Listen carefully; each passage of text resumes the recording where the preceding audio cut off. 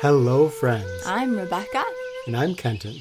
This is Rewild University's Unleash Your Life podcast.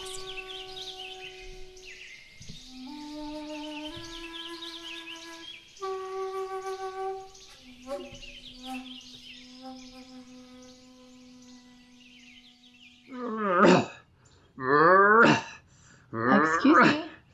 What are you doing? Working out. Pretending to be the Incredible Hulk? No, hey, thanks. That's kind of a compliment. You looking at the pythons here? I was actually referring more to the sort of posturing and kind of huffing and puffing. Oh. At least your shirt isn't torn into pieces like it normally is. Hey. Okay. We won't talk about your clothing right now. That's a completely different subject. What are you doing? Working out? I mean, I know you're working out, but this seems different. I'm working out my lava crushing muscles.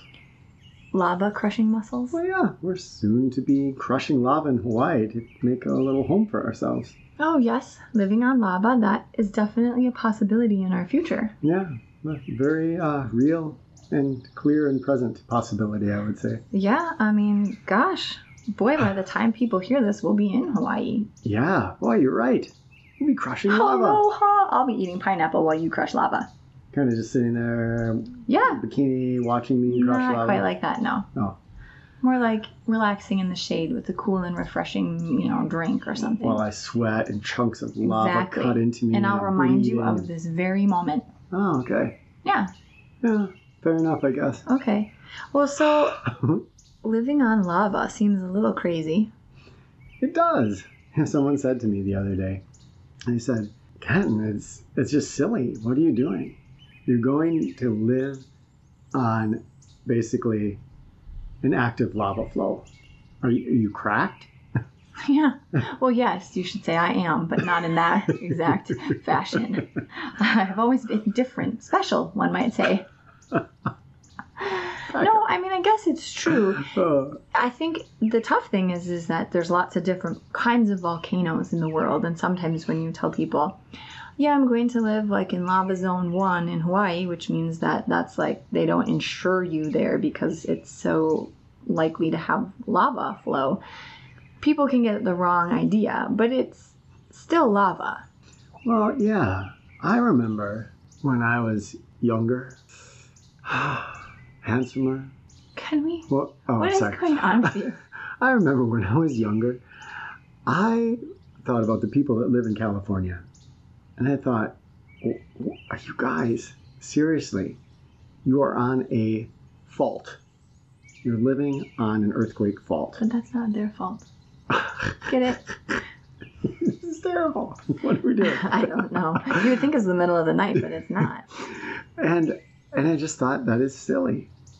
And yet now here I find myself going to live on an active volcano. I had a friend who lived in Texas once, and constantly, whenever I would call her, not whenever, but it felt like every third time, she'd be like, oh, I'm in my bathroom right now because there's a tornado warning. I thought, who would want to live where there's constantly tornadoes and you'd have to be in your bathroom all the time? But now here we are, going to live on lava. Yeah, we are. And I gotta admit, I've been pondering this in myself a little bit. Like, okay, Kenton, you had those feelings about people that lived in California, or let's say people that live down in New Orleans, and come on, this is it. It's built below sea level, people. But the more I looked around, I saw that, well, first of all, there are risks all over the place. I have to wave my hand here and point out that living in the Northwoods of Wisconsin, there's a serious danger there. And I'm not talking about potential forest fires or flooding or tornadoes or some of the things that have happened. You're talking about Lyme disease, which is rampant. Bitsy deer ticks that give you Lyme disease, which is so bad that when you go to the doctor and you say, oh, I think it might be Lyme, they say, oh, well, let's make sure because there's so much Lyme around here. I mean, it is rampant. Yeah. It really is. There you have that danger. You're in the middle of the country and tornadoes rip through there. Mm-hmm. It's been interesting. We've been driving back and forth a lot from northern Wisconsin down to Minnesota to wrap things up. And that was, it wasn't a tornado that went through, but some straight line winds. And there is a swath of devastation where trees were just shredded. Oh my gosh. I want to say that goes on, it's 20 miles wide. It was a long way. Long. Yeah. It's a very different landscape. Went across the whole top of the state over to... I mean, this is the question we have to ask ourselves, is there a safe place? Presumably, let's say you find a place geographically that's somehow safe and it doesn't have, let's say, negative 40-degree temperatures in the winter or massive amounts of snow or Lyme disease or etc. Then we've got, people. Are you going to like your neighbors? Are they going to be the kind of people that you really can build a community around? Because that's important too. This is all about risk and what that means in our lives. We live with certain risks. We've talked about this in other episodes from a different angle, but there's certain risks that we just live with, and there's others that we consider to be crazy. And it almost seems kind of a personal choice. Some people skydive and they just feel, that's awesome, where other people look at that and say, that is crazy. That is not worth the risk. Yeah, it's interesting. I think as we were having a conversation about this the other day, what came to me is that each of us, in a way, is creating our own role-playing game, if you will. We choose a persona, and then we define the parameters of our game.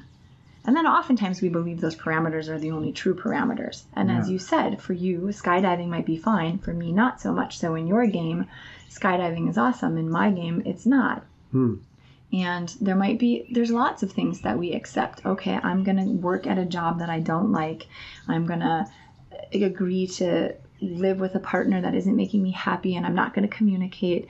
And I set those parameters as the rules of the game, not realizing that there aren't really any defined rules. What's one person's risk is another person's comfort or even excitement. But I have to kind of take your role here. So you're usually stepping in and just pointing things out from a different light. And I mean, come on, living in a lava one zone, or are we going to go and set up a tent on the freeway next and sleep the night on the freeway? I mean, right. Is there a limit to what is a calculated risk and what is just, I don't want to say like stupidity. I was going to say that too. Something that's stupid. Well, certainly. I mean, you've got those free climbers who are flashing Yosemite or whatever, and there's definitely, to me, that's a risk I wouldn't want to take. But I still think that what we're talking about is even deeper than that, because again, that's just someone's comfort level, skill level, and ability to say, hey, my life is awesome, and if I die, I die. Some people are like that. Hey, why is it so darn important that I'm going to chain myself maybe to a desk for 40 years, and that's not life to me?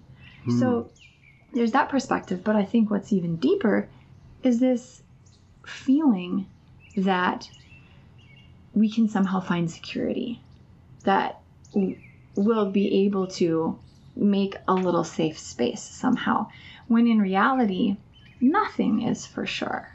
But if we can embrace that, no, we don't have to go put a tent on a freeway, but if we can embrace that, we can realize that being where we are right now is the most important thing. That's what we've got right here, right now.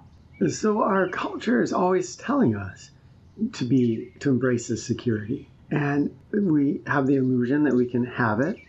And it lies in, I don't know, getting married and having a good career and a nice house in the suburbs or something like that. But then, of course, we have heart attacks, we get cancer, we get in car accidents.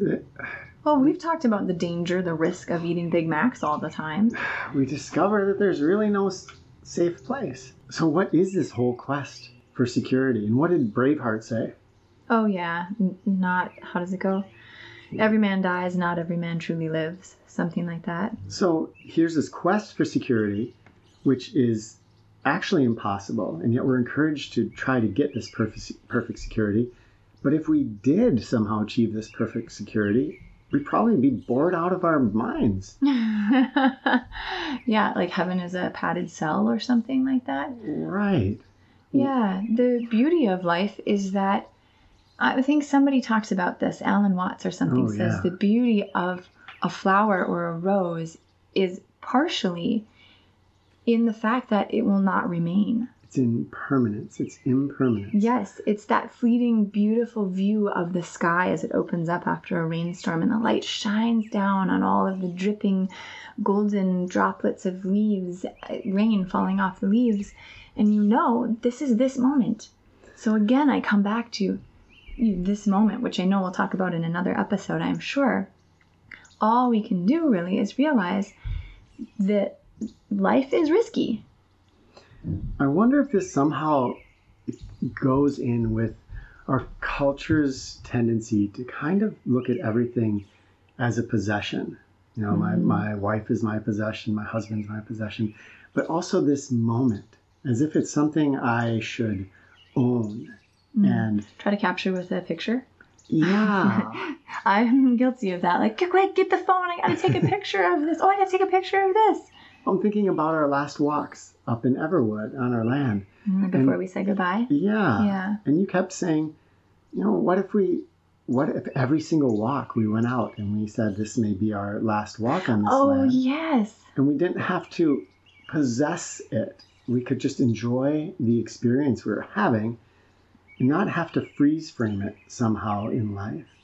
And this quest for security seems it's about freeze framing something. We don't want to get old. We don't want to get hurt. We don't want to have our kids grow up and leave home, or maybe we do, some of us.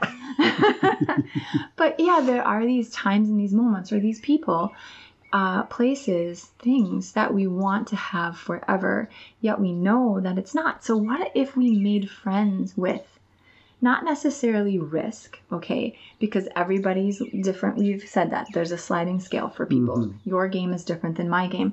But what if we made friends with the knowledge that there is only flow? And what would it feel like to free ourselves of having to freeze frame everything? Make friends with impermanence. Mm-hmm. Embrace the reality of life. And this reality that actually makes life as beautiful and flavorful and spicy as it is. Mm-hmm.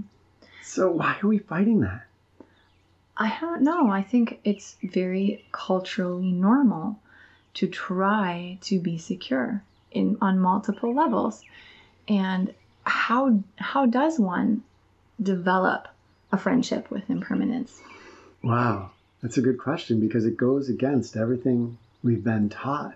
And we're often criticized. You know, people will be criticized as stupid or reckless or thrill seekers if they don't follow that norm, that idea that we must embrace and worship security. Well, but if you think about it, many places in the world, if people just stayed where they were, they never left their homes and they never took a risk, the world would not be the way it is. And it's one thing I think, you know, and this again is my personal opinion from my game perspective of what goes on in my life. It's one thing if my risk-taking puts a whole bunch of other people's lives at risk.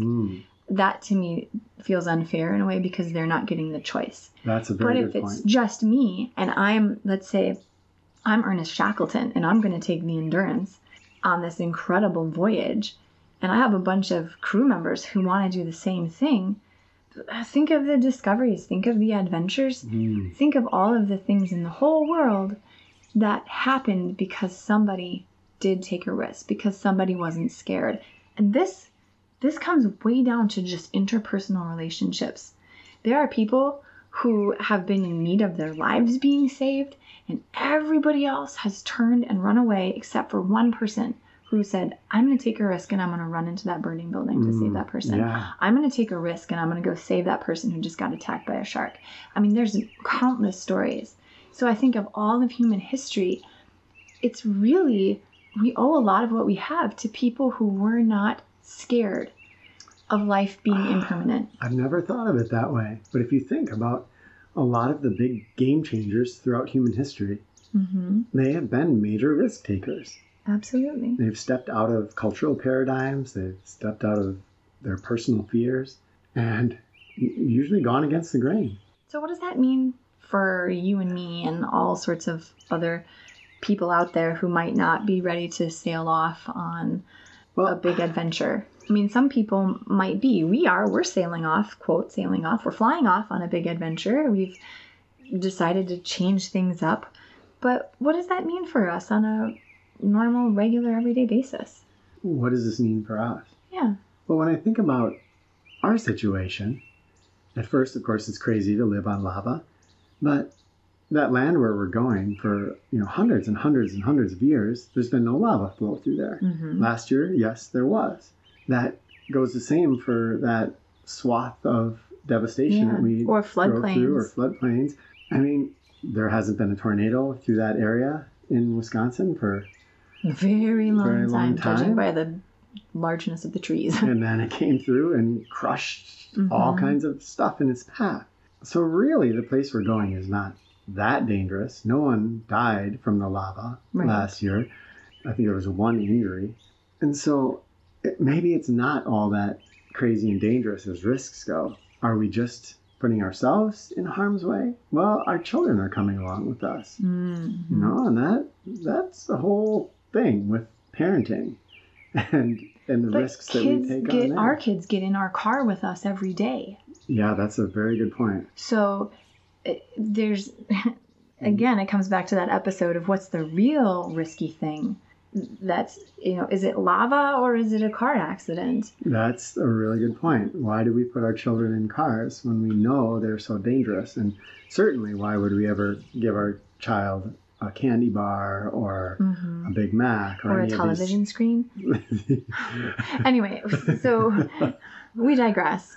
I like what you're saying. I mean, we are bringing our children with us, and they are actually... they are teaching me lessons about living with impermanence. They have not clung to their objects, their home, their land, their friends, yet somehow they honor them. There have been moments of sadness. There have been moments of gratitude, yet they're always excited about where they are. And they're excited about sharing with the people out there, with you, all of you that are listening, with our friends, with our family. They have their whole address book full of their pen pals that they can't wait to write to and tell about their experiences. And I'm just watching them because for me, when I grew up, I was very attached to my home. Mm-hmm. Like my house was my home. And for them, I think, and they've said this, that our family is our home. And I just really have learned a lot about accepting the moment I'm in and really loving that. I have been too. And I think it's important what you said, that they honor the things in their lives. It's not like they don't love the people in their lives. They cannot wait until, like, Tanti Jen, our friend, comes over. They are so excited. Or Helen, or their cousin that they're seeing now. And there's so much excitement and engagement when the people are there. But when the people aren't there, they're not using a lot of energy in wanting them to be there when they're not. They're not trying to freeze frame it. There's definitely moments of sadness. We've all had tears.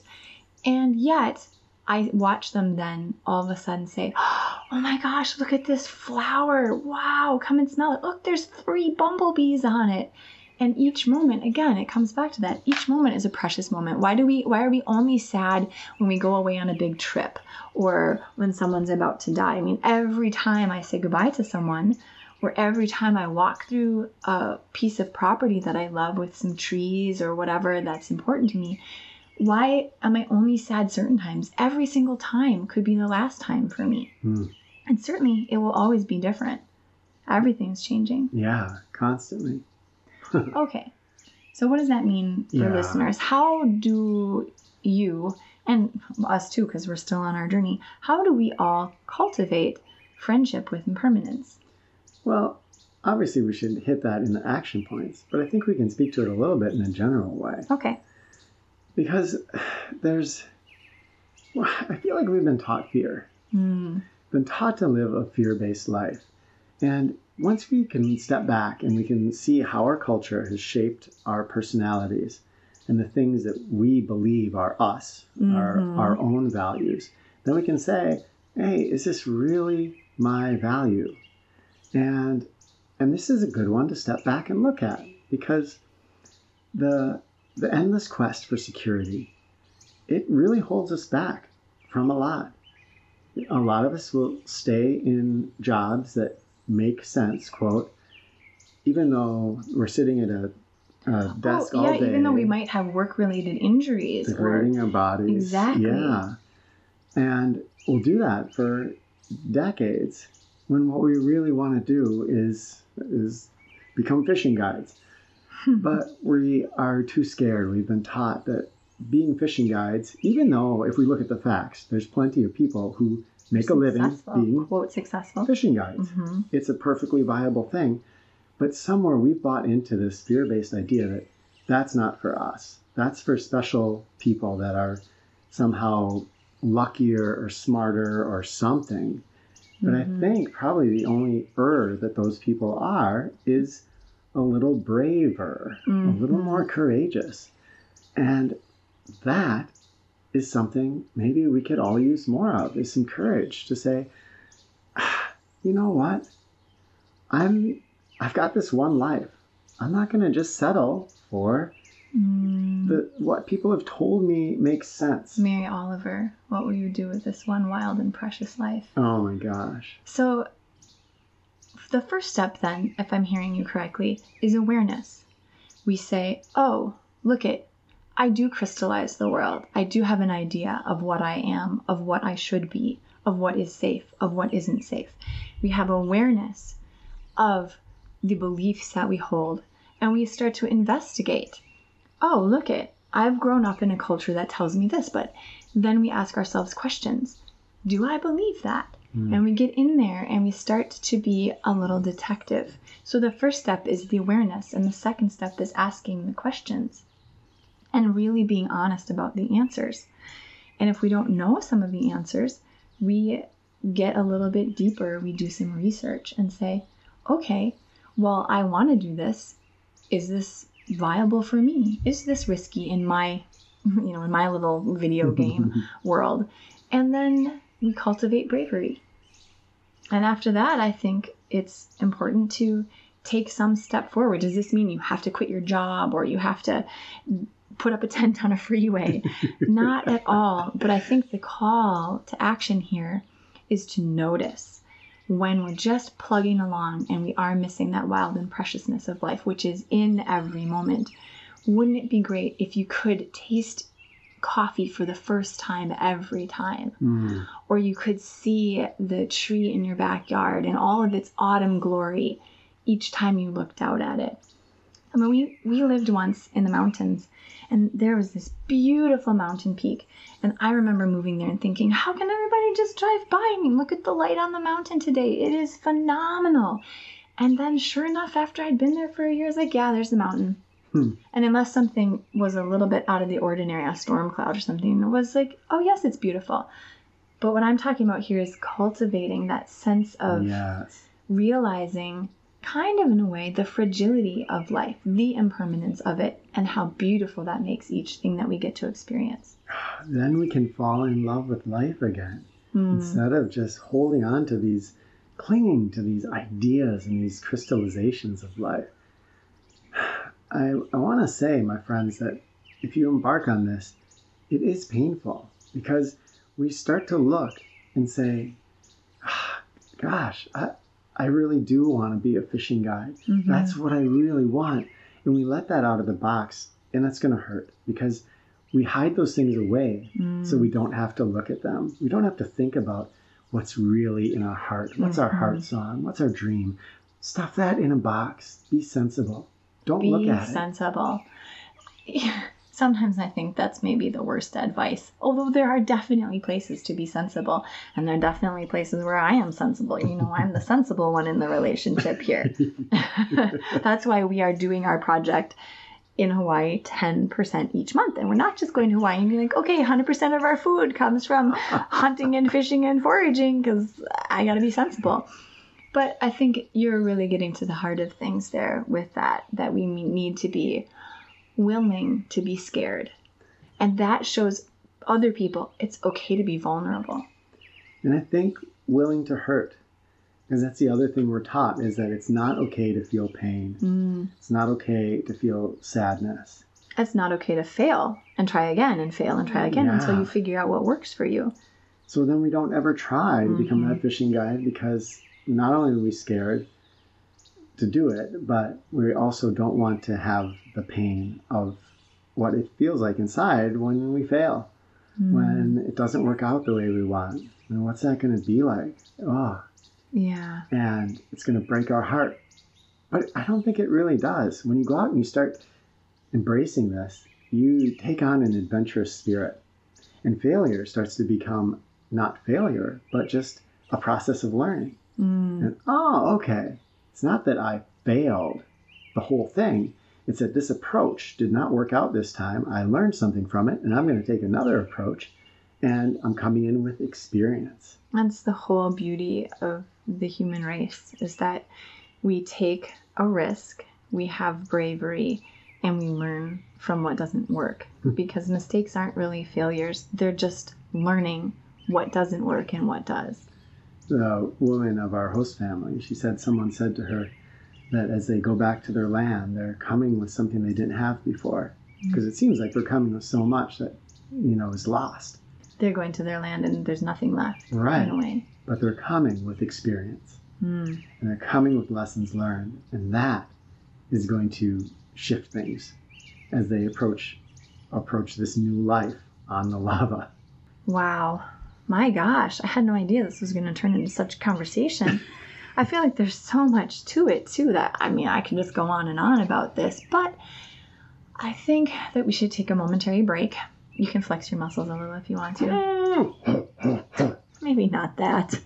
I want to say thank you to all of you patrons out there who've taken a risk on supporting us. Because you could spend your well-earned money and energy anywhere, but you're choosing us, and that's really, really special. We really thank you for that. We are learning so many things every single day, and we just want to keep sharing them with you, and we want to hear from you, all of you listeners, what you're learning too in your life as you go along. So I just have to have a shout out there. Everybody who's supporting us through Patreon and PayPal, you're making a huge difference, not just for us, but for everybody who's listening. Woohoo! Who gets to say it? You can say it. I can say it. You've never said it. Okay, I have to try to get it right. Your time has come for gosh, you're going to get long-winded. Releasing your... Time for you to unleash your life. I knew that. Oh, yeah, whatever. Number 1. Okay, take a safe risk. Yeah. So let's start to make friends with things that are a little bit scary. And there's tons of safe risks you can take. Again, you don't have to go and set up on the freeway with your tent. There's things like... Okay, so all of you who are listening probably have someone in your life. I really hope you have someone in your life that you really love, who's made a huge difference for you. It could be a friend, it could be a family member, it could be a teacher or mentor, but you haven't for some reason, maybe just for fear, maybe because you've been lazy, like that's something I am sometimes. You want to tell them, but you haven't. This is a great place to take a risk. Or with somebody that maybe you really love, but you're not sure how they'll take it if you tell them, hey, I really love you and you really mean a lot to me. That's a safe risk. Yeah. That is a great one. And our life has all kinds of these. Just these little things that we're scared to do. And we know deep down there's not huge repercussions if things don't go as we think. Stop and ask directions if you're lost. That's a safe risk. Talk to a stranger on the street. These are things that start to introduce us to this idea of, hey, I can reach out. I can try something that's a little bit uncomfortable. And we start to develop more adventurous spirit. Awesome. Action point number 2. Okay, so here's what you do. You know what it is. Unless you are a Jedi Ninja Buddhist monk, you have something in your life probably that you know is not real great for you. If you are one of those, I always say this, but like a Jedi Ninja Master, I want to meet you. It's going to happen someday. Hey, you're looking at it, baby. I don't think so. Yeah. Did you even see that coming? Oh, Nobody did. Nobody saw that coming. Kenton, honey, we got to stay focused. So okay, so let's say we've all got something. Oh, you drink a little bit too much alcohol, or you eat too much ice cream. You drive a little erratically, or there's something in your life. You eat. How about this? You eat out at fast food restaurants a little bit more than you really think you should. So the idea here is to take a look at some things that we've accepted as risks in our life without really researching them or understanding the dangers they hold. So do some research. If you eat fast food, do some research on fast food. What's really actually in that food? What does it do to your body? And then make a decision and say, okay, now I actually understand the real risks involved in eating Big Macs, and weigh on one side the benefits that you feel you get from eating Big Macs against the risks that you now understand. And that's a good way to start looking at our blind spots. This brings more awareness to impermanence, to risk-taking, to the way we approach life. Because again, we often are just, we're eating Big Macs and then criticizing the person that goes and does skydiving. Or lives on lava. And the Big Macs, they will kill you. Yeah, I think there's so many ways in which we are not quite honest with ourselves. We're not dishonest, but we just don't want to look at things. And this action point is asking us to use a risk that we are taking, maybe a negative risk, and we're using it as leverage to make a change. There's all kinds of different things out there. And again, you probably can think of one that, maybe I should really be honest with myself about that. Maybe, if I decided to change, I would actually be healthier or happier or a number of other different things. When we start doing this, we often find that there's amazing treasure waiting for us. When we break free of some of these negative risks that are really dragging us down. And, fast food is a great example. Once any of our forest monks take some time off from fast food and then they go back and they taste it, they're like, what was I eating this stuff before? I don't understand. It just makes me constantly want it. It has no real flavor to it. There's no enjoyment. There's only a constant desire that it creates. But we're not even aware of that because it's just normal to us. So take a look at something or many things in your life. Well, and there's so many things that seem normal. Like not getting enough sleep. Just like, I've got to push through and stay up a little later because I've got to finish this. We need sleep. Of course, there's big ones like, pain meds or other things that we might actually be addicted to. But there's all those little normal things. Yeah. Putting ourselves off and saying, I'll just go the extra mile even though I'm exhausted and I need to rest. It's just like there's so many different places where we think it's normal. We could really use a little self-love. Okay. Number 3. Consider a big risk. Go for it. All of you listening. Just make friends with the idea that it doesn't have to look a certain way. Life kind of never looks the way exactly that we think it's going to. But that's kind of what's beautiful about it. Maybe you've already done this and you are living your dream and you're listening to this out of a sailboat because you've decided to sail around the world. Maybe you are in an office and you're listening to this hoping your boss won't notice that you are not doing your work or that you're kind of multitasking. Don't get us in trouble, you guys.